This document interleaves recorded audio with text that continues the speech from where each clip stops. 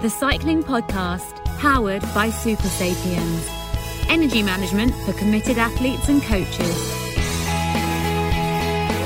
Hello, and joining you this week from Sóller in Mallorca, sometime home of sometime podcast maestro Rob Hatch. And I learned today, tragically, we're one of two Mallorcans to win the Volta a Catalunya. Antonio Gelabert lost his life in a car accident in 1956. The Volta a Catalunya currently happening just across the Med, of course. My name is Daniel Freber, and I'm the host of this week's episode of the Cycling Podcast, in which we're going to tear off 3 strips of focaccia and mop up the last flecks at the bottom of the proverbial Milan-San Remo pesto jar. Helping me to do that are 2 men who rode La Classicissima at the weekend, or at least 2 slightly different versions thereof. One completing the 294 kilometres in just under 6.5 hours, having placed his AG2R Citroën leader Benoit Cosnefroy at the bottom of the Poggio like a master jeweller setting the 5-carat diamond in an heiress's engagement ring. The other handily bypassing the first 194 kilometre boring bit, ordering an antipasto primo secondo and dolce at the feed zone, and spending longer than the 5 minutes 38 seconds it took Mathieu van der Poel to climb the Poggio, posing for pictures in the Phonebox at the top to create what he proudly informed me yesterday was our best performing Instagram post of the year so far.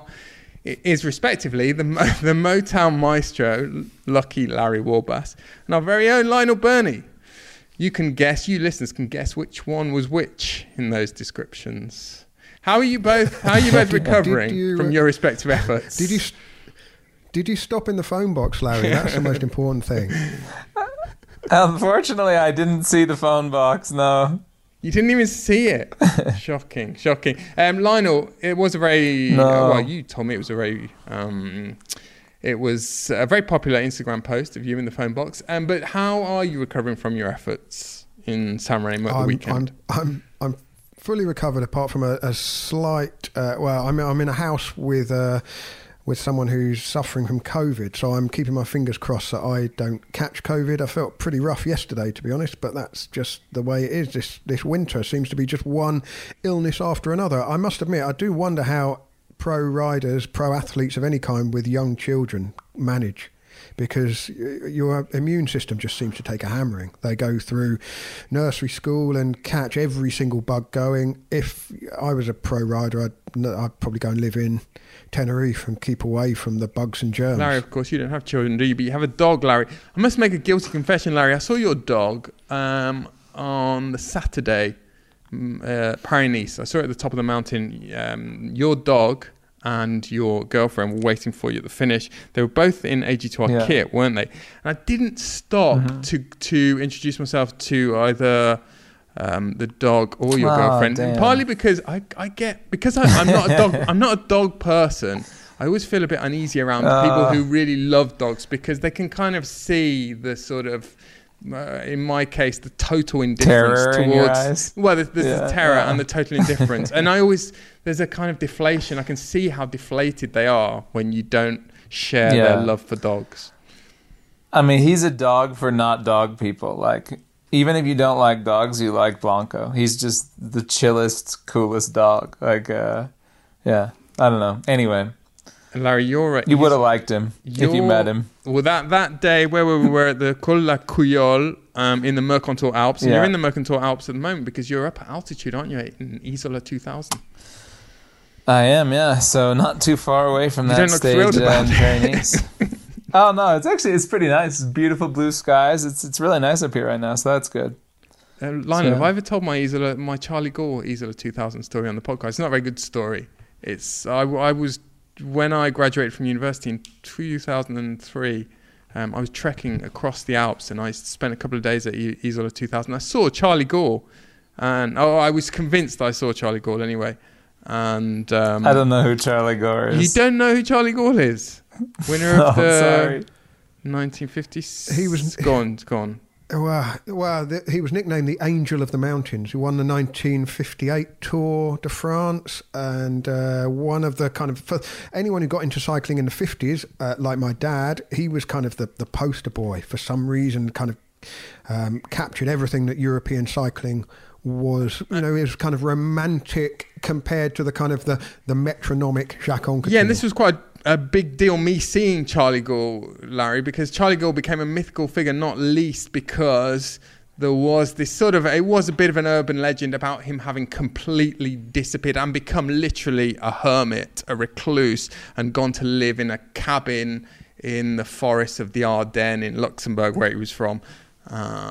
So, you know, me. I thought you were going to say in a cabin in Isola 2000, which is probably a good place to be. You seen any before we get on with the news? Before we get on with the news roundup, the other thing I remember, I always think of when I think of Isola 2000 is the Ibexes. They were fantastic. There were a lot of Ibexes up there, just above Isola on the Col Lombard. Yeah, there are. It's actually cool. I was here in the summer and did like a little backpacking tour with my girlfriend, and we saw like some crazy wildlife and ibex, and it was really cool. Lionel, shall I crack on with the news roundup? Yeah, do it. We'll start with sort of off the bike stuff this week. A few weeks ago, we featured an interview with the former Australian rider Alan Piper, who helped guide Tadej Pogacar to Tour de France victory in 2020 as a director sportif with UAE. But had since withdrawn from that role due to health issues. The reason we spoke to Alan at the time was that he and UAE had seemingly found an agreement for him to return to the team in a consultancy role this year. However, we've learned in the last couple of days that will not now happen. The team released a statement quoting Piper. He said he thanked Mauro Giannetti, the team manager in UAE, for trying to reincorporate him into the squad, but my vision of the collaboration was different from those of, or my visions of the collaboration were different from those of the team. He wished the team all the best going forward. It seems as though it was a pretty sort of amicable agreement that they weren't going to work together, but that's a bit of a shame, isn't it, chaps? I think not least because, well, we know about Alan Piper's health problems over the last couple of years, and seemed like a happy sort of conciliation. Another bit of news in brief, something we may well revisit in the Giro d'Italia in a few weeks. The two-time Giro champion Beppe Saronni has reignited his 4-decade-long feud with Francesco Moser by blasting Moser. Larry, do you know who Francesco Moser and Giuseppe Saronni are? Yeah, him I know, yeah. He's a winemaker, right? We'll get to that. Yeah. By blasting Moser in an interview with Il Corriere della Sera, perhaps most notably, Saronni said that Moser had a monopoly on the blood transfusions administered by Professor Francesco Conconi in the 80s, which were legal at the time, but said Saronni were a gateway to many of the problems which blighted cycling later. In spite of their rivalry, Saronni admitted that he still buys wine from Moser's cantina and that it's excellent.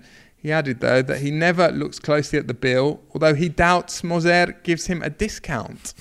This was like a nice warm blanket, this story, because there's less and less of this in cycling. Moser Saronni is one of the great old Italian beefs, the great feuds. I thought this would be a good cue to ask Larry about. Are there any feuds, Larry? Are there any beefs that we don't know about that we really should know about?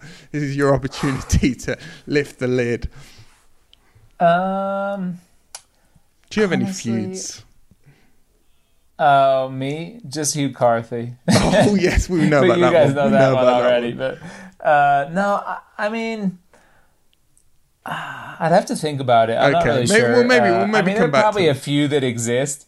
But yeah, usually it's like one guy has a lot of feuds with a lot of guys. You know, it's not like individuals a lot of times. But yeah. I did think. Well, let's talk. Well, I did think it was interesting. You know, the footage of the aftermath of Milano Sanremo and the three riders from the podium all squeezed onto that much too small sofa, and it was Van Aert went up first to go onto the podium. They'd all sat there in a kind of awkward silence, like strangers packed onto a commuter train or something, and trying not to touch thighs together, no eye contact. And then when Van Aert went up to the podium, suddenly Ganna and Van der Poel were warm, and they moved apart a little bit to be more comfortable on the sofa, but sort of started to engage in conversation. And I think this rivalry between Van der Poel and Van Aert is very well understood. They've been going head to head since they were children, really, haven't they? And I think there was a piece that Pete Cousins, our colleague, wrote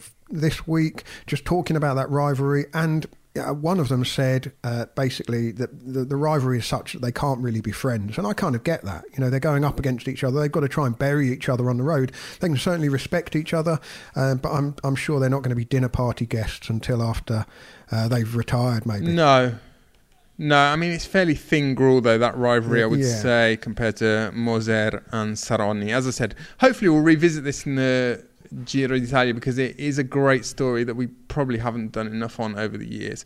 Should we talk about some racing? There were 3 French Cup races, so there have been in the last few days. The GP Denain last Wednesday, the Classic Loire Atlantique, and the GP Cholet, Pays de la Loire at the weekend. Those 3 races were won respectively by Juan Sebastian Molano of UAE, Axel Zangle of Cofidis, and Lawrence Pithy. I was tempted to pronounce that in a French way, but he's a New Zealander, and he rides for Groupama. Pitty is he's 20 years old, and he was also second the previous day. Larry, French Cup, big deal for French teams, not a big deal at all for a lot of fans that follow cycling. How important is the French Cup for AG2R Citroën? Yeah, I mean, I think it's pretty important, they used to win it like almost every year, and it was always kind of a big deal if they could win it. I know it's like big for the sponsor and stuff, just like there's something in French teams where it's like it's really important to be the best French team, and so if you win the French Cup, then you're kind of like the best French team, right? So it used to be huge for Cofidis back 10, 15 years ago. It was almost their biggest objective of the season. Yeah, I mean, I guess if you can't win big World Tour races, you might as well try to win the French Cup. Shots fired. No. Biggest feud inside. Larry Warbass versus Cofidis is the feud that we should be talking about. No. I mean, it's not the same Cofidis as it used to be. They've, definitely grown a lot. But I don't know. It's funny because like before you're on a French team, you're just like, what are these races? You never even heard of them before, And then like on the team, they're like important big races, So it's like to get like on the French races and stuff is like, it's tough. So yeah, for our team, it's quite important. And I think it's just, anytime racing at home is always important for the team. We should also mention another one-day race that happened last week, and that was Nockera Cursa. Lotte Kopecky won the women's race there. Tim Merlia was the best of the men. Speaking of women's racing, moving to the weekend, last weekend, that is, the Tour de Normandie was won by a Breton, I believe, Cédrine Kerbaol. By 1 second she won from her compatriot Gladys Verhulst. 2 significant men's stage races are happening at the moment. The Settimana Copia Bartali in central Italy and the aforementioned Volta a Catalunya, aka Spain's oldest stage race, first ridden in 1911. In Copia Bartali, Rémi Cavagna won stage 1 after a 32 kilometre solo break, but has lost the leader's jersey to his teammate Mauro Schmidt today. Schmidt was second on stage 2 behind your compatriot Larry Sean Quinn. In Catalonia, stage 1 was Roglified. I think you all know what that means. Well, stage 2 saw a Roglicide. Primoz finishing second. Or you could say that Giulio Ciccone Roglified him. At the time of recording today, stage 3 has just concluded atop La Molina. And guess what? Rog got Remco-sized. Did you see that, chaps? Were you watching? And I turned it on when you told me that you were watching the final. So, yeah. Well, an appetite I watched whetting, the last 5K or something. Yeah, it's a sort of foretaste of the... It's been billed, hasn't it, as a bit of a dress rehearsal for the Giro d'Italia. And they're certainly... Well, Remco and Roglic are both going to the Giro. They will both be favourites. And they look pretty closely matched at the moment, I would say. Although I think today was maybe indicative of what we've seen so far. Evenepoel looks slightly stronger. Would you agree? Yeah, I mean, it's going to be interesting, that, isn't it? In a race where there'll be time bonuses and plenty of opportunities on those sorts of finishes, the pair of them going head-to-head. Evenepoel obviously quicker today and, just failed to take the leader's jersey. I think Roglic has kept the leader's jersey, but they're tied on time. So, well, it was a cock-up, wasn't it, by Remco, because he celebrated. He lost at least 2 seconds with his celebration. He sat up and saluted the crowd at least 50 metres before the line, I would say. But there's plenty of opportunities for more showdown between Rog and Remco later on this week. The thing that was interesting for me about today was to see Richard Carapaz in the early break. Yeah, Carapaz he'd lost time, didn't he, on stage 2, the mountaintop finish. There were a couple of riders were well off the pace. Egan Bernal got dropped fairly early on stage 2 as well, but climbed pretty creditably nonetheless. Finished about 2 minutes down. He's coming back from knee injury, of course. But yeah, it's always, I mean, it's a big old, it's a tough stage race, isn't it? The Volta a Catalunya. And for some riders, these are the first long climbs that they've done all season. There are always some big casualties in that first mountaintop finish. I mean, there are others, for example, there have been other significant time losses by pre-race favourites. For example, Adam Yates in the first stage, but he was involved in a really nasty crash, which I should also mention cost Dario Cataldo of Trek Segafredo a broken elbow, I think it was, or it might have been multiple broken bones, so we wish him all the best. Yeah, I mean, this is Carapaz's first stage race of the season as well, remember. I mean, he won the Ecuadorian Road Race Championships. His first race in Europe was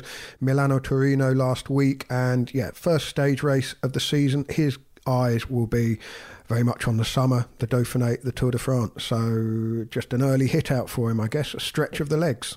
But it's good to see riders of that stature in an early break like that. I thought it added a bit more to the early hours of my double screening today with the Brugge de Panne Classic on one screen and Catalunya on the other. I mean, this is traditionally the busiest week of the cycling season, isn't it? It's where the kind of the twin lanes start to merge together. All eyes will be on the cobbled classics from this point on. Well, I was about to say, Lionel, you are our de facto cobbled classics correspondent. Can you tell us briefly what happened in De Panne?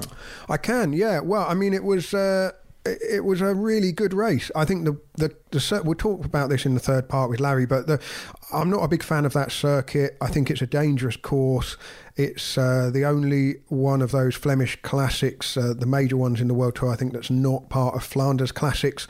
And the course has kind of evolved from the days when this was a 3-day stage race.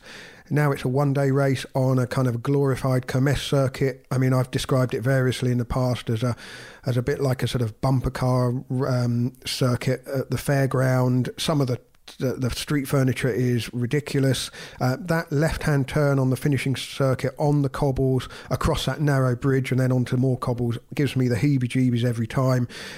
Oddly, because the weather was bad and the wind was up and there were crosswinds and it split into pieces, it actually made it safer, I think, for the majority of riders because it wasn't 150 riders all trying to get to the front. From quite a long way out, it split up into small groups, and that also made it a much better race. And the shakedown came 16 kilometres from the finish when Jasper Philipsen, who's one of a number of very fast finishers in that group of, well, originally it was about 35 riders, then it split down to 16 or 18 riders, but Philipsen sort of ghosted off the front. He had Olav Koy of Jumbo-Visma on his wheel, and the Soudal Quickstep rider who marked him was Yves Lampaert. Soudal Quickstep had a number of riders. They were the best represented in that group of 18, but Fabio Jakobsen was not across in that group. Suboptimal for Soudal Quickstep because Lampaert was never going to beat Philipsen or Koy in a sprint. So we had this curious sight of the Soudal Quickstep riders chasing a group with their own teammate in it. Normally the rule is you don't chase when you've got a teammate in the break, but with Lampaert having little chance really of beating Philipsen in the sprint, it made sense for Soudal Quickstep to try and close the gap. They couldn't. The other rider in that front quartet was Frédéric Frison of Lotto Destiny. He tried a couple of moves to pull a fast one at the finish, but was unsuccessful. And, Philipsen finished it off in the sprint. Quite impressive by the Alpecin de Koning rider because he did make that move happen. He didn't just sit in and wait for the sprint. I mean, he was, presumably trying to reduce his competition because in that group, Groenewegen, Ackermann, Jakobsen, as I mentioned. But it was a really good edition of that race, and yeah, I think because of the bad weather, made it much less of a kind of one of those ones that you sort of watch through your fingers thinking something bad could happen at any moment. But a bit in common with a couple of years ago when it was held in October as a result of the COVID interruption. The weather was terrible that day, and it finished with Yves Lampard winning solo. And that likewise was a really compelling race to watch in bad weather. But when the weather's nice and the wind doesn't blow, I just think that it's like putting the riders on some kind of bowling alley and seeing which of the skittles stay upright.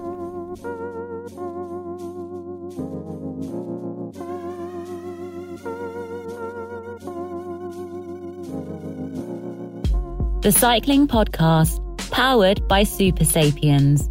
Energy management for committed athletes and coaches. And now you can wear the Super Sapiens Energy Band, the first and only wearable that can display real-time glucose data directly from Abbott's LibreSense Glucose Sport biosensor. The Super Sapiens Energy Band is available at supersapiens.com for €159. Thank you very much to Super Sapiens, our title sponsors. They've been supporting us for the past couple of seasons, and they've been in the news a lot in recent weeks because of the situation that arose from the women's Strade Bianche recently, when Kristen Faulkner was stripped of her third place for wearing a continuous glucose monitoring device under her jersey. Of course, they're not allowed in competition. First of all, Kristen Faulkner issued a statement saying, "It was not my intent to violate any rules or gain an unfair advantage. I'm proud of how I raced Strade Bianche, and I'm extremely disappointed in the UCI's decision. I also hope that one day glucose monitors are allowed in racing. I believe they are a valuable tool for athletes, especially women, to take care of our physical health."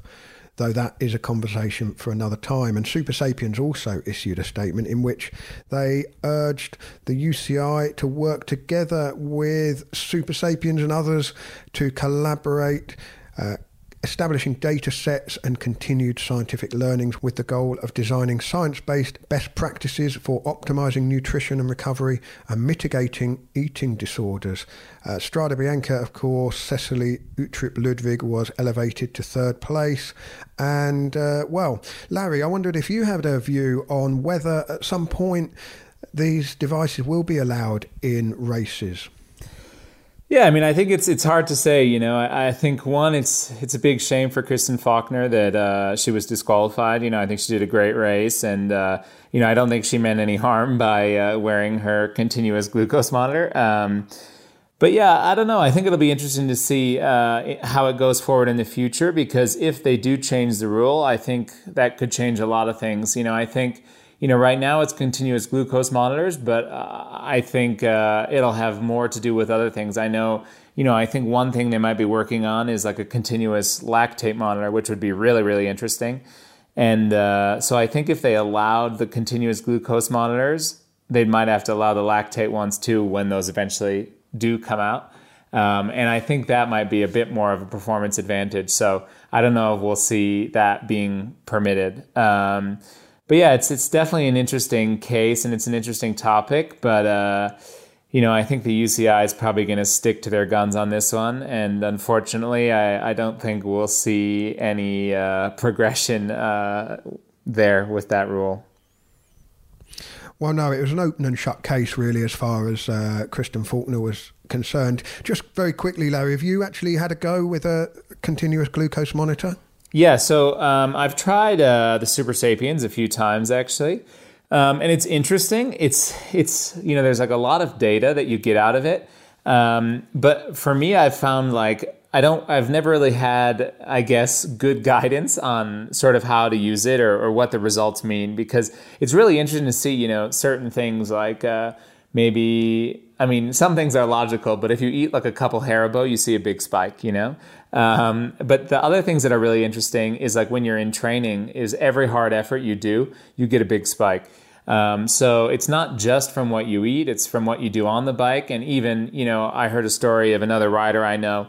He was wearing one and they were at team camp, and right when it was time to have his meeting with all the directors, he had a huge spike on his CGM monitor, which, is kind of funny as well. So yeah, it's interesting. I think there are some uses for it, but was it Dombrowski before his scheduled meeting with before his meeting with Vino?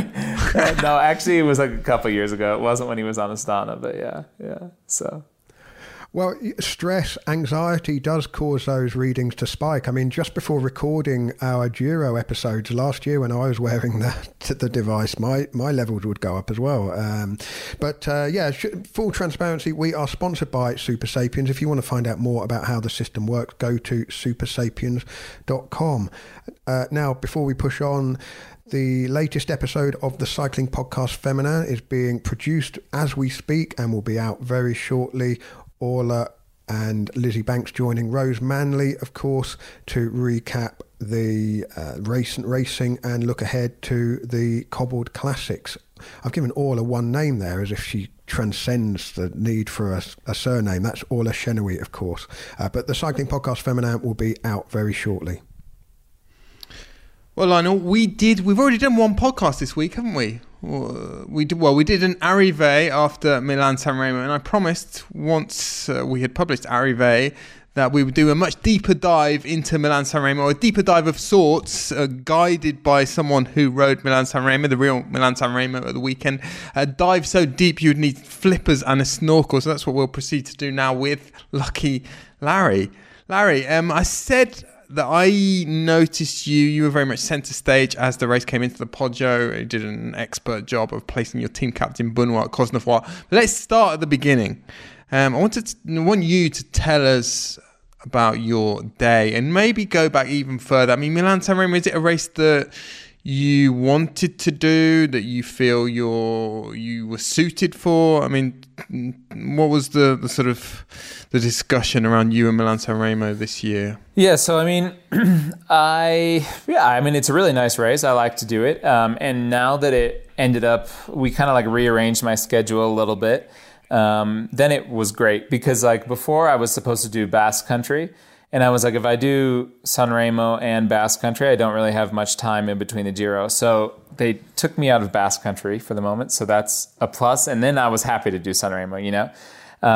But yeah, I went there to help Benoit. So I sort of on the team, I've kind of been sort of integrated into Benoit's program. And for him, like Milan-San Remo was like a really big objective. So he and the team like wanted me there, which is nice. And it's a really nice race to do. It's cool. I love racing in Italy. And then it's close to home. And, you know, there's a lot of history behind the race. So yeah, I enjoy doing the race. Unfortunately, we didn't get the result that we came there for. I guess it just didn't really work out for Benoit in the end. You know, I guess you could see on the Poggio, whether it was down to tactics or legs, you know, it was maybe a little bit of a combination of both.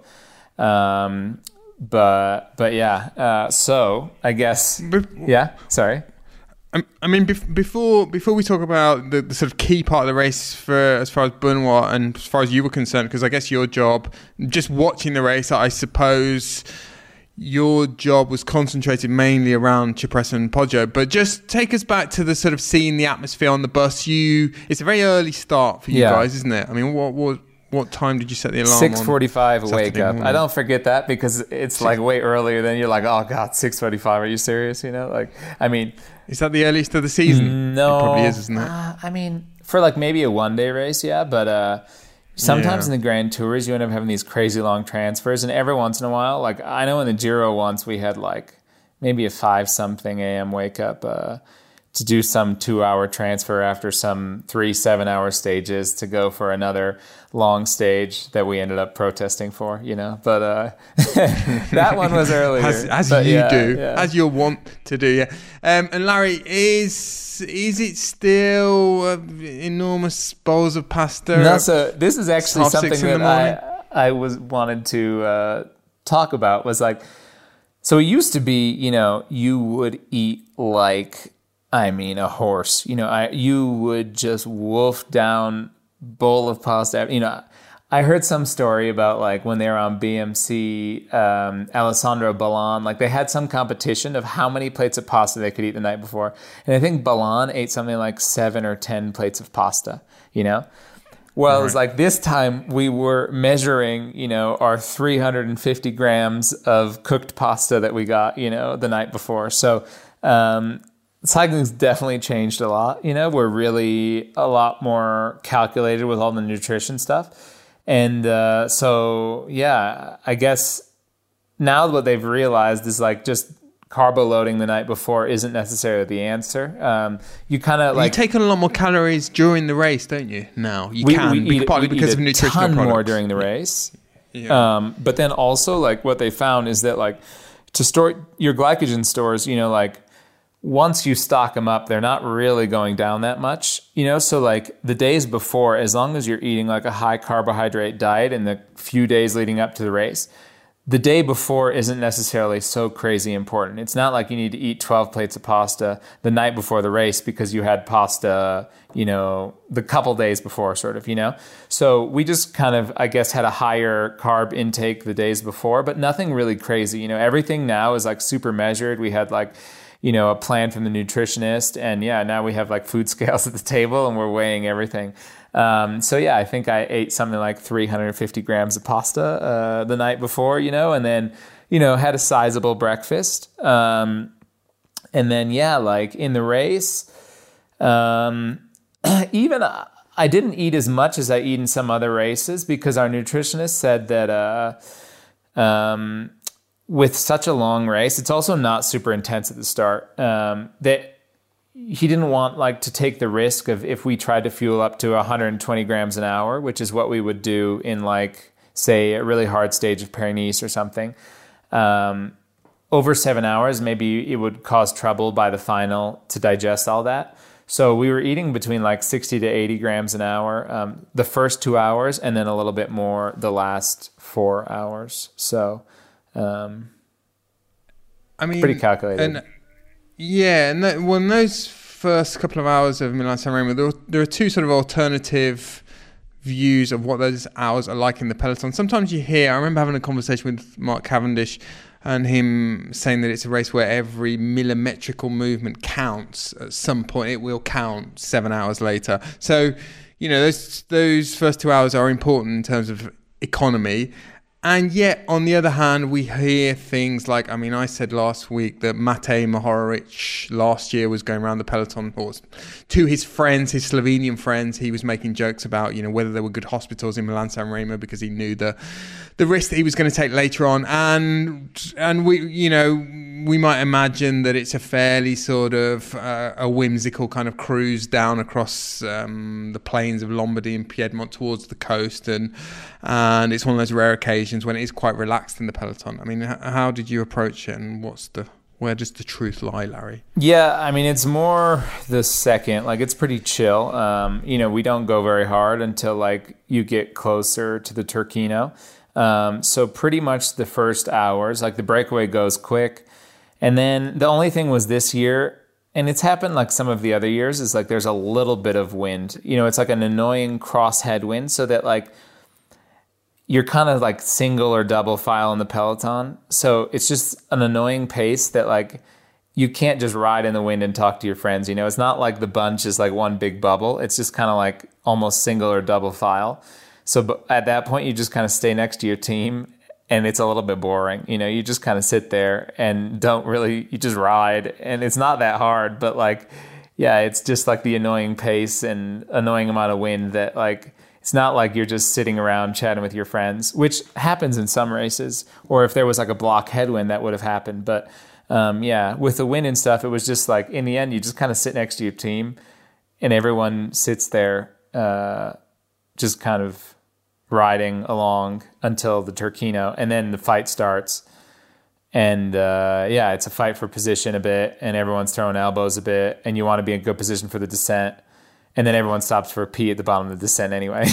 So it's kind of a funny race. What was the wind like when you got onto the coast? We had like a raging tailwind.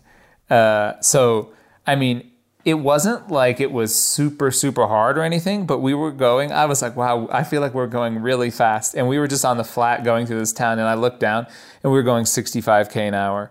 And I was like, okay, yeah, like this is, it was just super, super fast. It was a strong tailwind, I guess.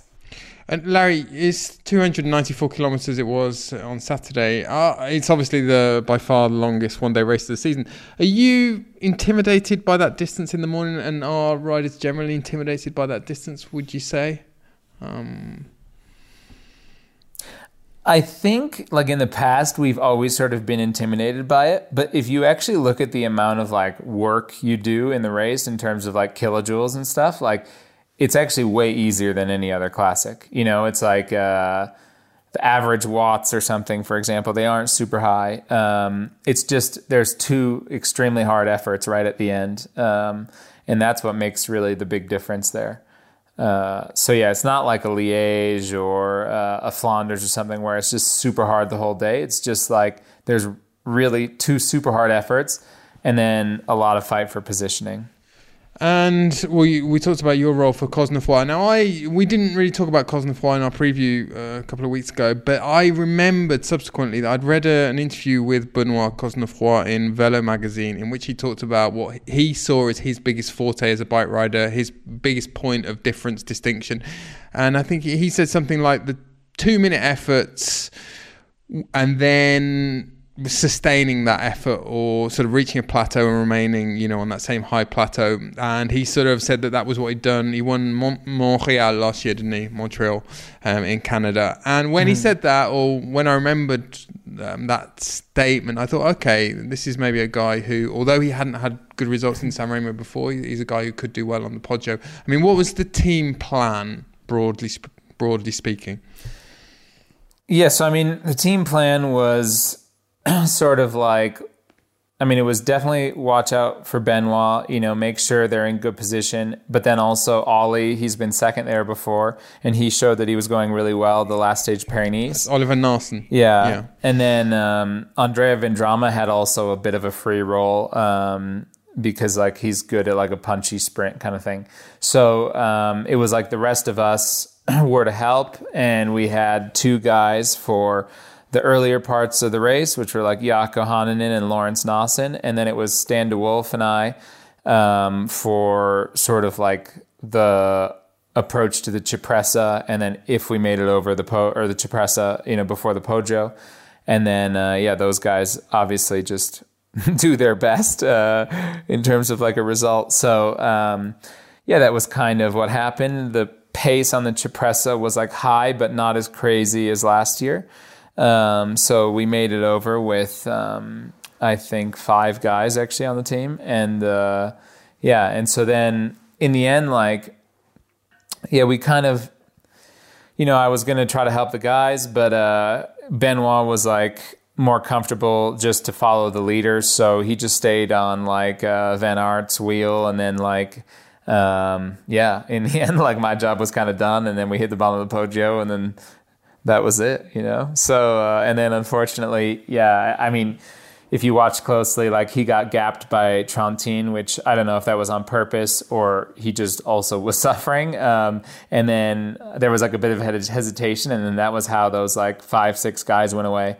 And the race was done for at least our team after that. You mentioned the pace on the Cipressa. I mean, that was set by UAE. Was there any talk? We again in last week's pod or 2 weeks ago, we talked about the number of riders who are based in Monaco and riders who sort of practice on the Poggio and practice on the Cipressa, particularly Pogacar. He seemed to have a pretty clear plan. When I spoke to him at Paris-Nice, he talked about the plan that he had, and he'd gone and sort of enacted this plan in training.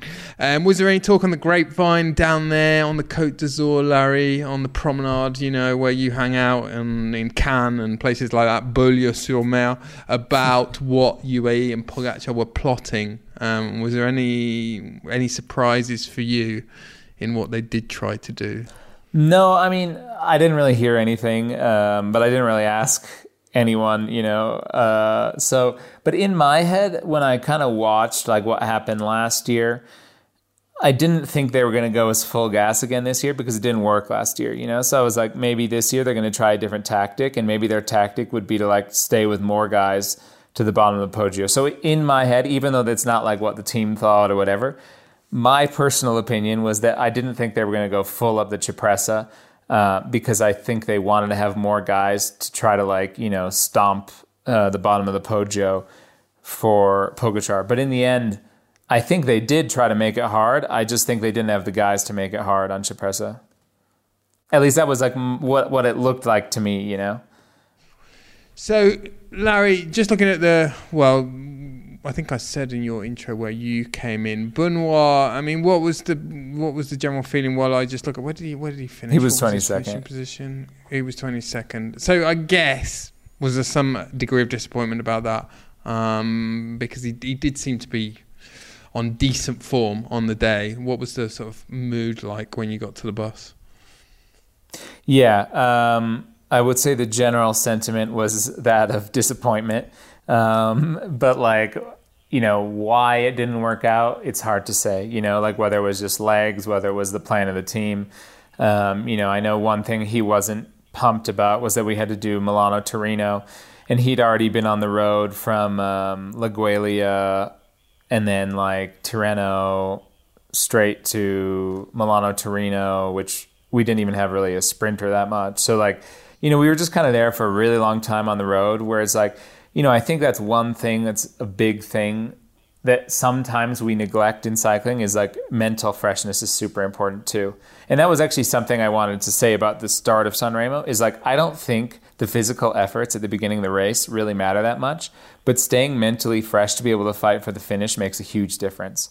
So I think whatever you can do to just stay chill at the start of that race keeps you mentally fresh for the end when you really need to be in the fight. And I guess like if we look at the macro thing, that was kind of like his sentiment was that like, you know, he wasn't mentally fresh when he got to the race because he'd been away for so long and like, you know, kind of for like I don't want to say worthless race, but for him, maybe he didn't see it as a very valuable race in between.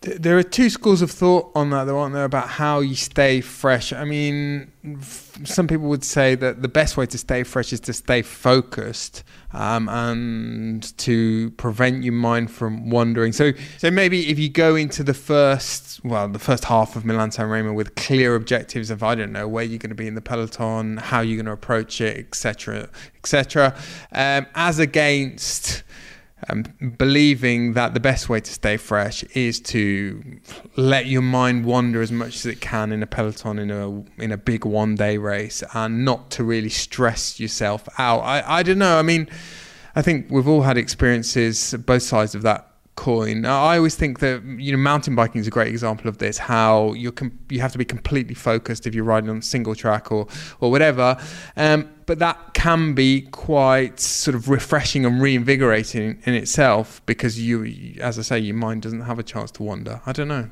What do you think? Yeah, I mean, the thing is a mountain bike race is like an hour and a half, you know, so it's a bit different than Milan-San Remo, which is 7 hours. You know, I think one thing that we really neglect a lot is just that like the fatigue trying to focus for hours and hours on end adds to, you know, your physical performance at the end of the race. You know, I think like one thing that like we just neglect quite a lot in racing is that like the physical aspect is really impacted by the mental aspect. And if you don't have both together, I guess, if you don't take both into account, I don't think there's any way you're going to perform. So I think that's it's an important thing to remember.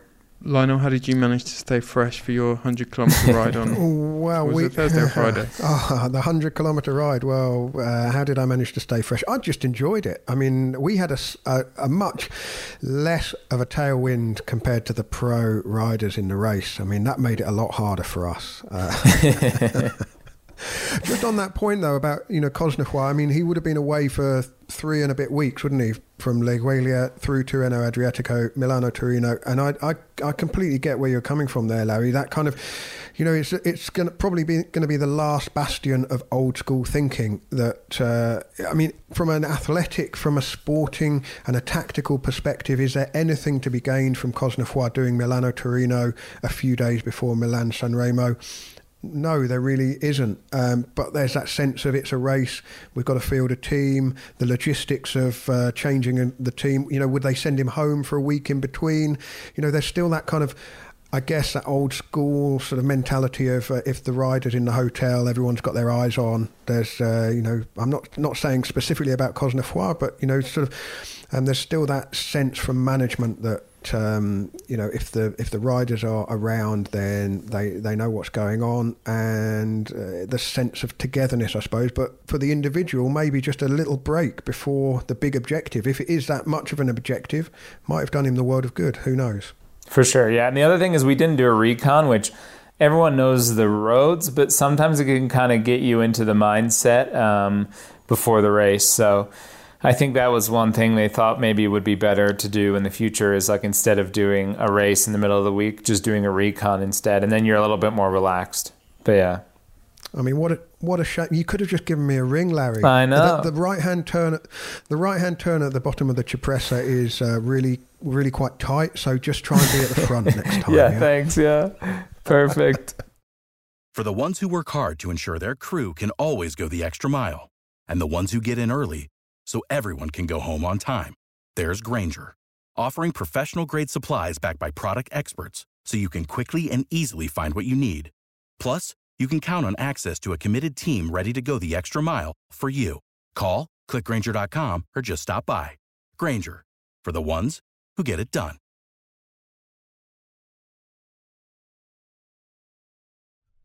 Well, Larry, first monument of the season under your belt. You are at Isola 2000. We talked about that at the start of this show. Just tell me, I was kind of curious, what is the sort of thinking now of you going to altitude? I mean, it's a bit of a, you've kind of finished the first block, haven't you?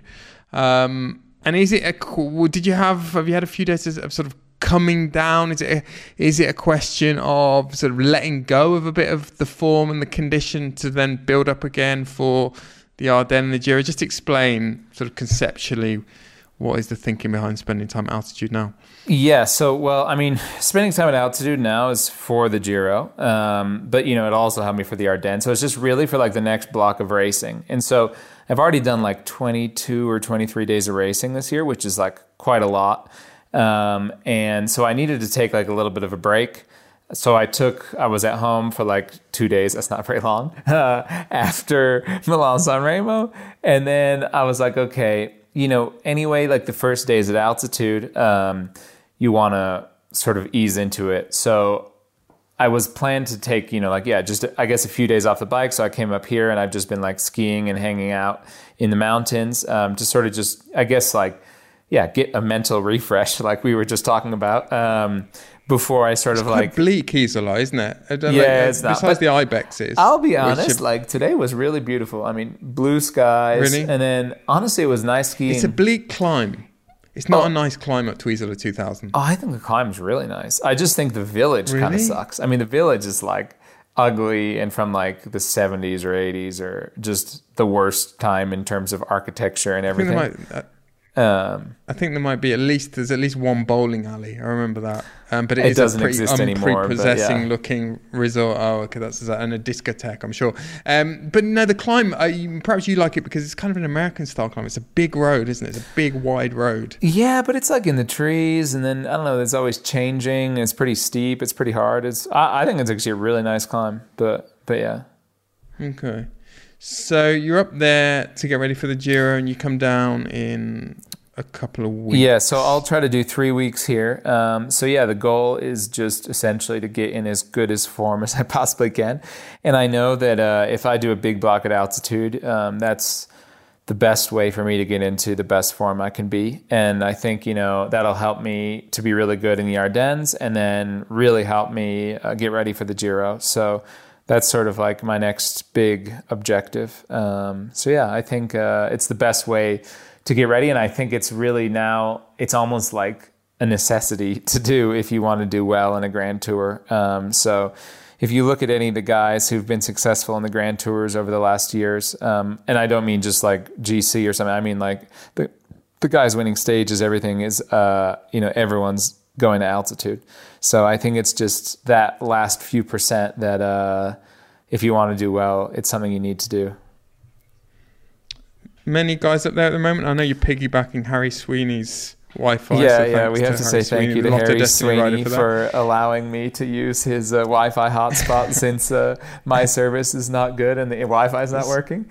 So he's up there. Anyone else? So right now, there's no one else. I know my teammate Geoffrey Bouchard was here last week. And then I know that once Harry leaves, I'll be staying with Joe and Will Barda after they come back from Catalunya. And then Matteo Jorgensen will come up a little bit after that. So yeah, I think there'll be a lot of guys rotating in and out of here.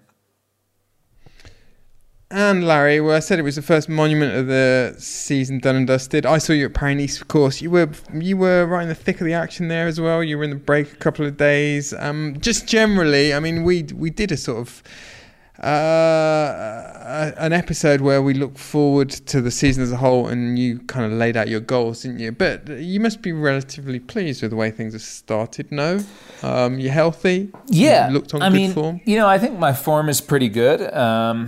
I would have liked to get a result. It's just all well and good to go on the breakaway, but like the objective of going the breakaway is to like win a race or something, So I wouldn't say I have any results to speak of yet, so that's a bit too bad. But it's I've been there and thereabouts, and I think it'll set me up well for the races to come. But yeah, I would say I'm like generally happy with how it's gone. But yeah, I guess I would like to get a result one of these days. That'll be the next step.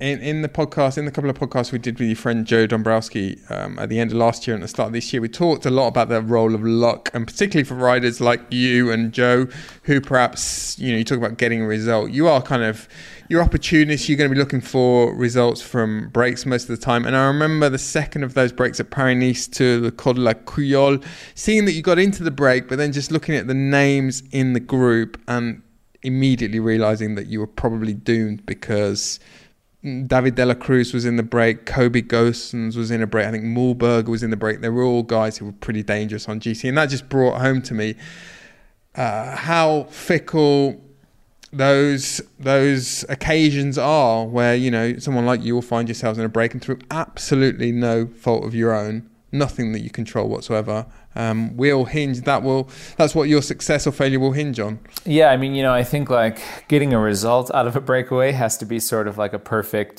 storm. It's like everything has to work out well. Who's in it, what like the GC situation is, who has the jersey, things like that. And so I mean, I think I even told you at the start of that day that like, I want to go in the breakaway, but I'm almost sure the breakaway won't win today. It's also like that was this really, really hard climb. So with the way Pogačar was going, you'd need like at least 4 minutes on him, probably at the bottom, to try to win. So, I mean, it's good to get out there.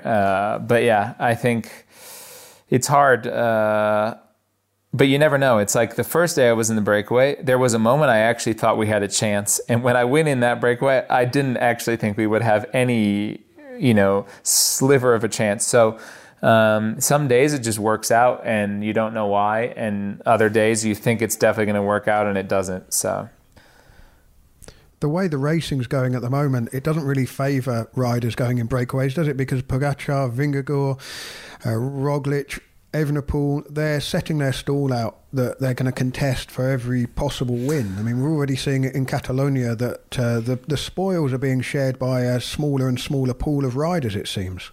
Yeah, but better be in the break than try to hold on to their wheel, Yeah. I mean, and I'm a big time bonus propagandist, evangelist. Okay. I love time bonuses, but it does kind of doom breakaways. I mean, particularly with the advent of these 6-second time bonuses at Paris-Nice, for example. I mean, they suddenly became a very attractive prize, even for the GC guys. Yeah, that was That was an interesting addition for sure. And Larry, so we talked about your start of the season. Just looking at the team so far, you've had a couple of wins. Nance Peters he won like Guélia, didn't he? And Aurélien Paris-Peintre won a stage of the Tour des Alpes-Maritimes et du Var. A couple of other guys going well. Bouchard's climbing pretty well. Ben O'Connor, he and Ben O'Connor were sort of hovering around the top 10 in Catalonia. And you've got the classics coming up. Of course, you've got you've got the Belgian contingent for the classics. You've got Van Avermaet and Naast and the Naast brothers and De Wolf. I mean, what's the feeling generally in the team? And tell us a bit about how you kind of sense what the prevailing wind in the team is. You know, do you feel in the WhatsApp group that the team kind of needs a result and management isn't happy or is happy? I mean, how does that I mean, I would say like a result would be very helpful. You know, I would say the prevailing sentiment or the wind is stagnant at the moment, and right. You know, it's not a headwind, it's not a tailwind. It's just kind of like you know, we're kind of like in the middle, but I think, you know, it can go one way or the other. Like you get one big win and all of a sudden like everything's great. Where if you pass like all the classics and you don't win, then we're in trouble, you know? So it's just kind of like, I think we're in sort of this purgatory right now, and it could go totally one way or the other. But, you know, I definitely think like, I mean, I hope it'll go well. I think like Ollie was in some of the best form he's been in a long time in Paris-Nice. I think he would have gotten at least a decent result in Sanremo, but he broke his chain on the descent of Poggio when he was in the group. So that was too bad. I think he could get a result in one of the classics, whether it's a podium or what. I think that'd be pretty good for us. I think also Stan is knocking on the door. You know, I think in maybe one of the smaller races, he could do something pretty big. And I think he'll be around maybe the top 10 in some of the bigger ones if he has a good day. So that'll be good. And I'm still pretty confident that Benoit will be able to do a big result in one of the Ardennes. And if he does that, then like all of a sudden, like we're golden, you know? So it's just really, it's really crazy at, I guess, like how fine the line is between success and failure in the sport. You know, it's like all of a sudden, like you get one big win and you just had an amazing season, you know? So I wouldn't say we're going well or going poorly. We're just kind of like riding that line right now, and hopefully we'll get a big win to push us in the right direction.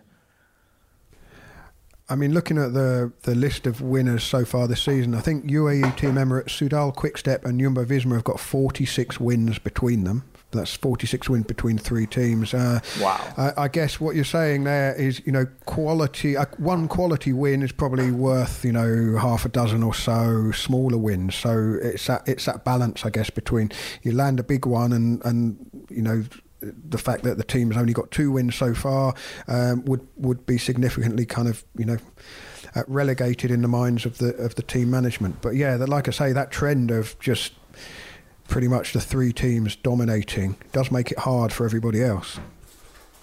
Absolutely. Before we move on, I mentioned in Saturday's episode of Arrivé, Simon Gill's fantastic photo of Mathieu van der Poel descending the Poggio. For me, it really was shot of the day, a great photo, and it summed up the race perfectly, didn't it? And a few people got in touch with Simon asking whether he would make it available as a print, and he has done that, and you can buy it framed or unframed in a variety of sizes at simongillphotography.co.uk. I'll also put a link to that in our Substack, the 1101 Cappuccino, which will go out a little bit later on this week. And while I'm promoting various things, the Lionel of Flanders is particularly relevant this week with the Grand Prix E3, Gent-Wevelgem and Dwars-door-Vlaanderen coming up. A few years ago, Simon and I went to Flanders and we made the Friends of the Podcast series, The Lionel of Flanders, and it's available to listen to or listen again to if you've already heard it. If you want to become a friend of the podcast, sign up at thecyclingpodcast.com. The Cycling Podcast is supported by Science in Sport. Science in Sport. Fueled by science. Thank you very much to Science in Sport, our longest term supporters, of course. Science in Sport fueled our ride last week when we took on the final 98.6 kilometres of the Milan-San Remo course between Spotorno and San Remo, taking in the final 5 climbs, the 3 Capi, the Cipressa and the Poggio. My bidons were full of beta fuel, and around half an hour before we reached the Cipressa, I chomped my way through a beta fuel chew just to give myself that extra burst of energy when I needed it. Now, to mark the arrival of the Classics campaign, Science in Sport have started a Strava challenge, the Classic 100, and the challenge is to ride 100 kilometres before March the 31st. So you've still got plenty of time. The challenge ends a week on Sunday, and everyone who completes the challenge will get 20% off Science in Sport products at scienceinsport.com, and one lucky winner will be in the velodrome to see the finish of Paris-Roubaix. So if you want to be in with a chance of that prize, you need to sign up to the Strava challenge, the Classic 100, and you can also join the Science in Sport Global Cycle Club on Strava. Now, much to my annoyance, I realised that my 98.6 kilometre ride, although it got me 98.6% towards the target, it fell outside the qualifying period, which is from March the 18th to March the 31st. We actually rode that just before the challenge began, so I've still got a little bit of work to do. So I need to get a couple of 50 kilometre rides in, or maybe I'll push the boat out and do a 100 kilometre ride at some point in the next couple of weeks, but I fully intend to complete the challenge. Check it out on Strava, and if you want to see the full range of Science in Sport products, go to scienceinsport.com. Our friends at MAP, who are our clothing partner and who designed and made the brilliant Cycling Podcast jersey, have been asking people to share their goals for 2023. The Progress of Progression campaign is designed to inspire people to ride somewhere different or ride somewhere new. And we've also been asking our listeners to share their goals for the coming year. Now, this week we received a really moving email from friend of the podcast, Sam Hall. Now, Sam's son, Sepp, died from cancer last year, 2 months before his 4th birthday. First of all, our heartfelt condolences to you and your family, Sam, for your loss.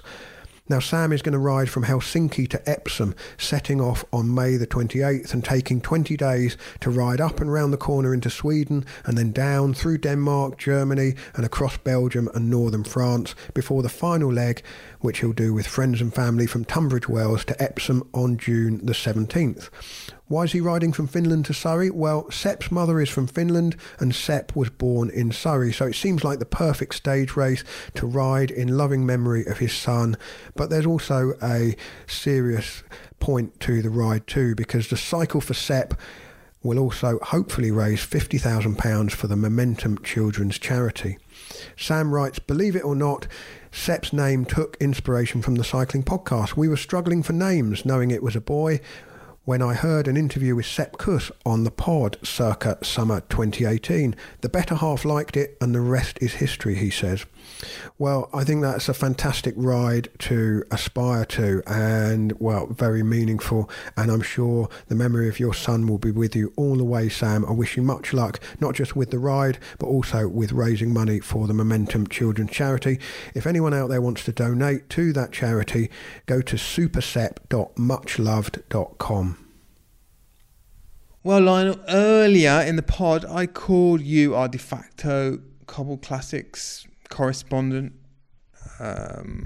delegate, reporter. We've already, we've started the Classics campaign, the Cobble Classics campaign, haven't we? Really, with the Panna today. I mean, well, you could say we started a few weeks ago with Omloop, but this is where it really get serious this weekend, isn't it? What have we got coming over the next few days, Lionel?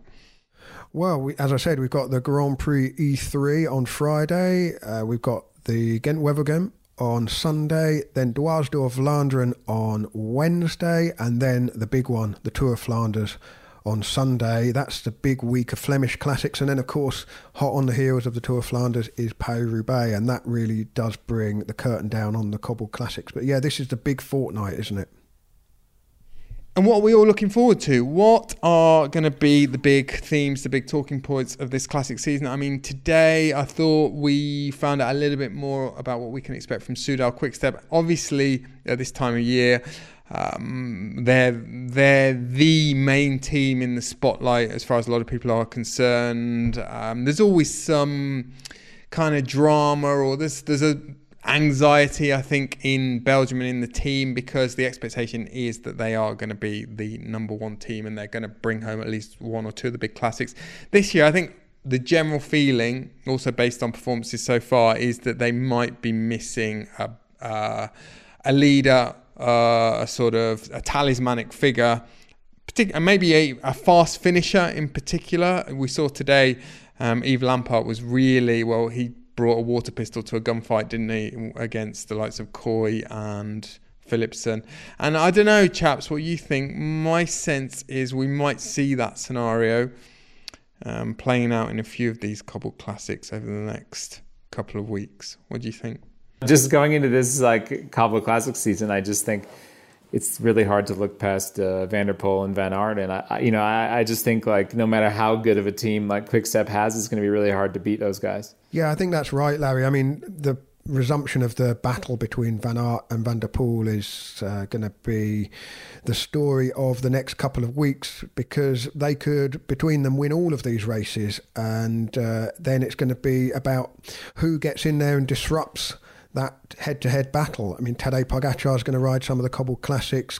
Soudal Quickstep have got Julian Alaphilippe and Kasper Asgreen as their kind of most likely riders, but they've not had the ideal spring so far, although Alaphilippe was, he was, as we said in Arrivée, Daniel, he was out of position a couple of times in Milan-San Remo, but got himself back into contention and got a decent result.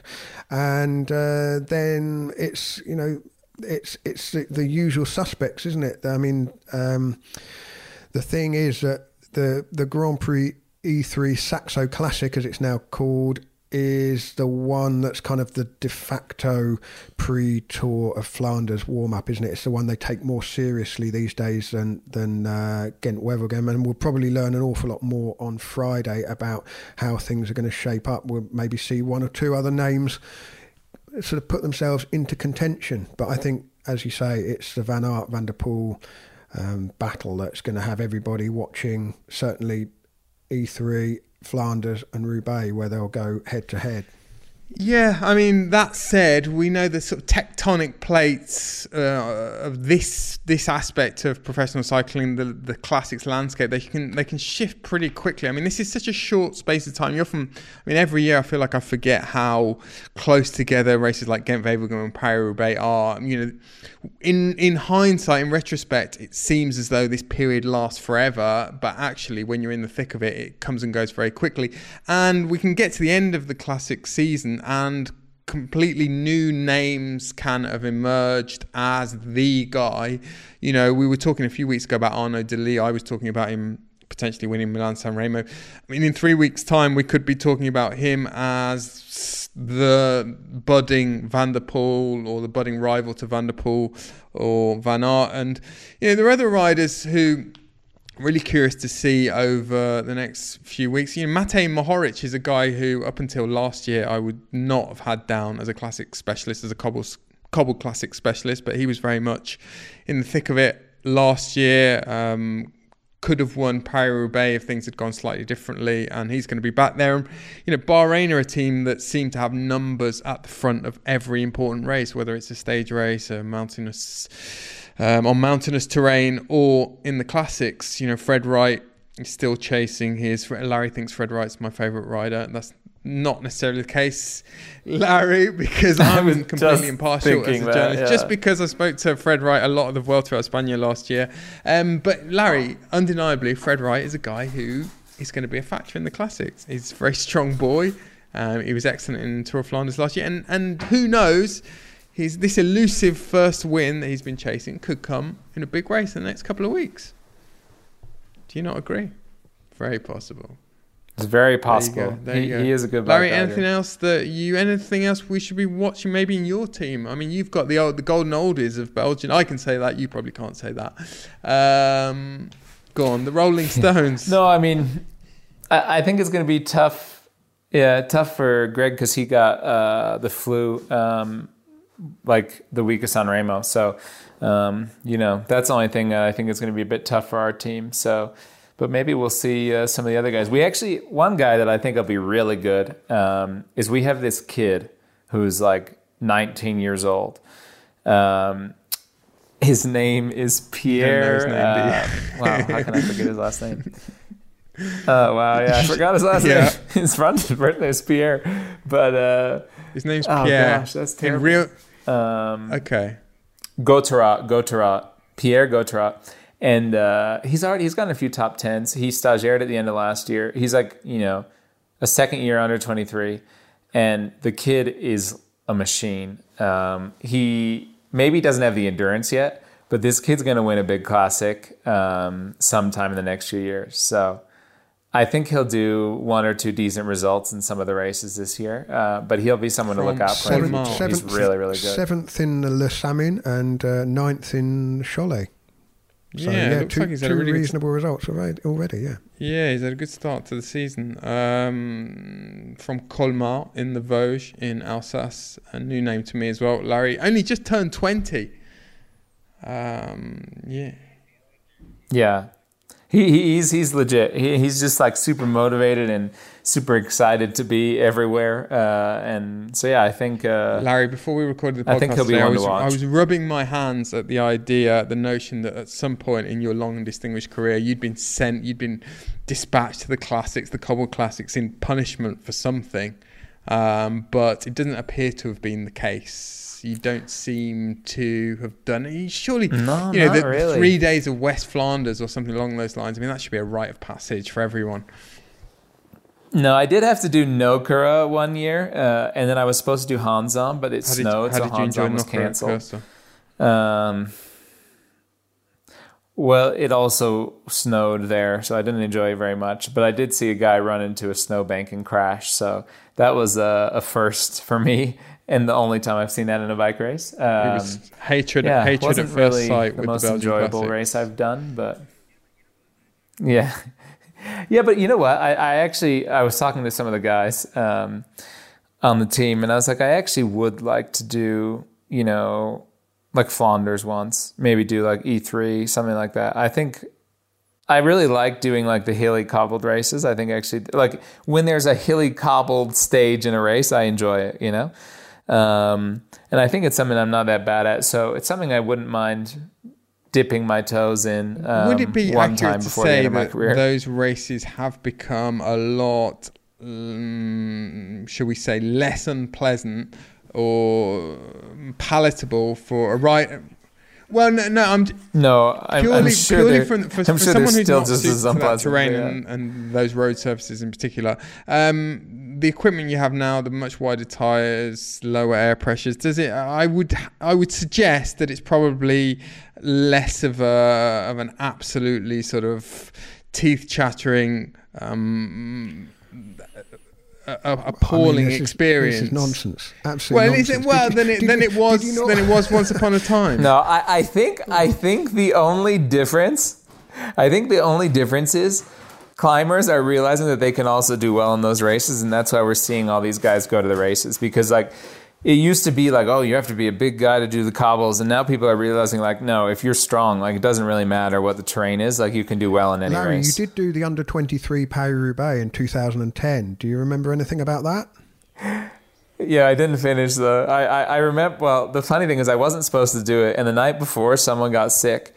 And I was sitting in the kitchen of like the under 23 national team house, and they're like, "Oh, well, we don't have anyone. Like, do you want to do it?" I was like, "Well, not really, but I guess I'll go. Like I might as well give it a try." And I didn't enjoy it very much, so I don't really want to do the real Roubaix. Taylor Phinney won it. Jens de Buchler was second, Tim de Klerk 7th, and Yves Lampart 44th. So pretty decent, pretty decent riders in that.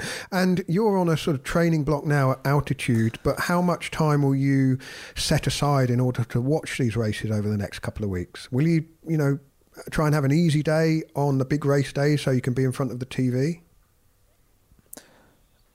I mean, I'll never like change my training plan for it, but I'll definitely try to be in front of the TV whenever I can. You know, I really enjoy watching those races. So, and I mean, usually they finish at a good hour. So usually you're done with training by then, even if you have a long day. Well, chaps, I think that just about concludes our entertainment today in the podcast. Lots of entertainment to come in the classic season, of course, over the next couple of weeks. Lionel, we haven't got an arrivée this week, have we? No, we haven't got an arrivée this week. That will return with the Tour of Flanders and Paris-Roubaix. There'll be men's and women's episodes for those classics, and I think also for Liège-Bastogne-Liège at the end of the Spring Classics campaign. Just one last thing, I suppose is it going to be the last hurrah for a few riders in the Cobble Classics this year? Alexander Kristoff or Peter Sagan or Zdeněk Stybar, will they pull off one last glorious day before the twilight of their career? Or perhaps Greg Van Avermaet hasn't won a race since 2019. Maybe this is the spring to be back on the top step of the podium. My tip for the spring is I think Philippe Ogana is going to win Paris-Roubaix this year. That's my neck on the chopping board. It's his big goal. It's his big goal for the season. To hit that and the World Time Trial Championships are his big goals for the season. Milan-San Remo was a bit of an afterthought. He only decided to do it after things went pretty well for him at Tirreno, I believe. So yeah, I don't know. I can't see it in Napalm. Coming back to my very good point about equipment, I think a rider like Ganna, who is a bit of he's a bit agricultural over cobbles, or he might be. I would suggest that him on, I don't know, some 19mm rims or whatever they used to ride back in the day, would have struggled more than he will on 30mm rims and 30mm tyres. This is proof that your running career has completely deadened any knowledge of cycling whatsoever. Absolute fag packet classics punditry. Anyway, chaps, on that, very polite of Larry not to tell you what a fool you are. Yeah. On that indecorous note, I think we will say goodbye to Larry. Larry, wish you a very happy time at altitude. Send us some Ibex pictures if you come across any. And if we don't speak before, Thanks, we will guys. speak to you. Larry, we're going to try and get you on during, before, or just after the Ardennes Classics, because I'm sure you will have some insight that you'll be able to give us from those races. And we'll definitely be seeing you and hearing from you a lot at the Giro. So Larry, good evening and thank you. Perfect. Thanks, guys. Thank you. See you later.